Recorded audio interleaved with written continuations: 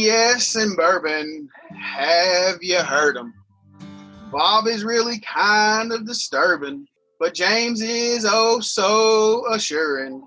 But they like to spread bourbon karma, and they don't want any damn drama. Some may like 'em and some may despise 'em, but there's one thing for sure, they will have another pour.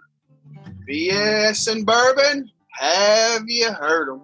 BS and bourbon, have you heard 'em? That's it right now. What? I think it could use a few tweaks. I mean, y'all are the professionals. What are you talking about? It's not like I'm Ellen DeGeneres, on that singing show. I don't have any skills, but I love it. I think I can see the potential for it. We could turn that into a song. We'll get some music going for you, and you can sing over it. I think it'd be great. Yes, sir, Bob.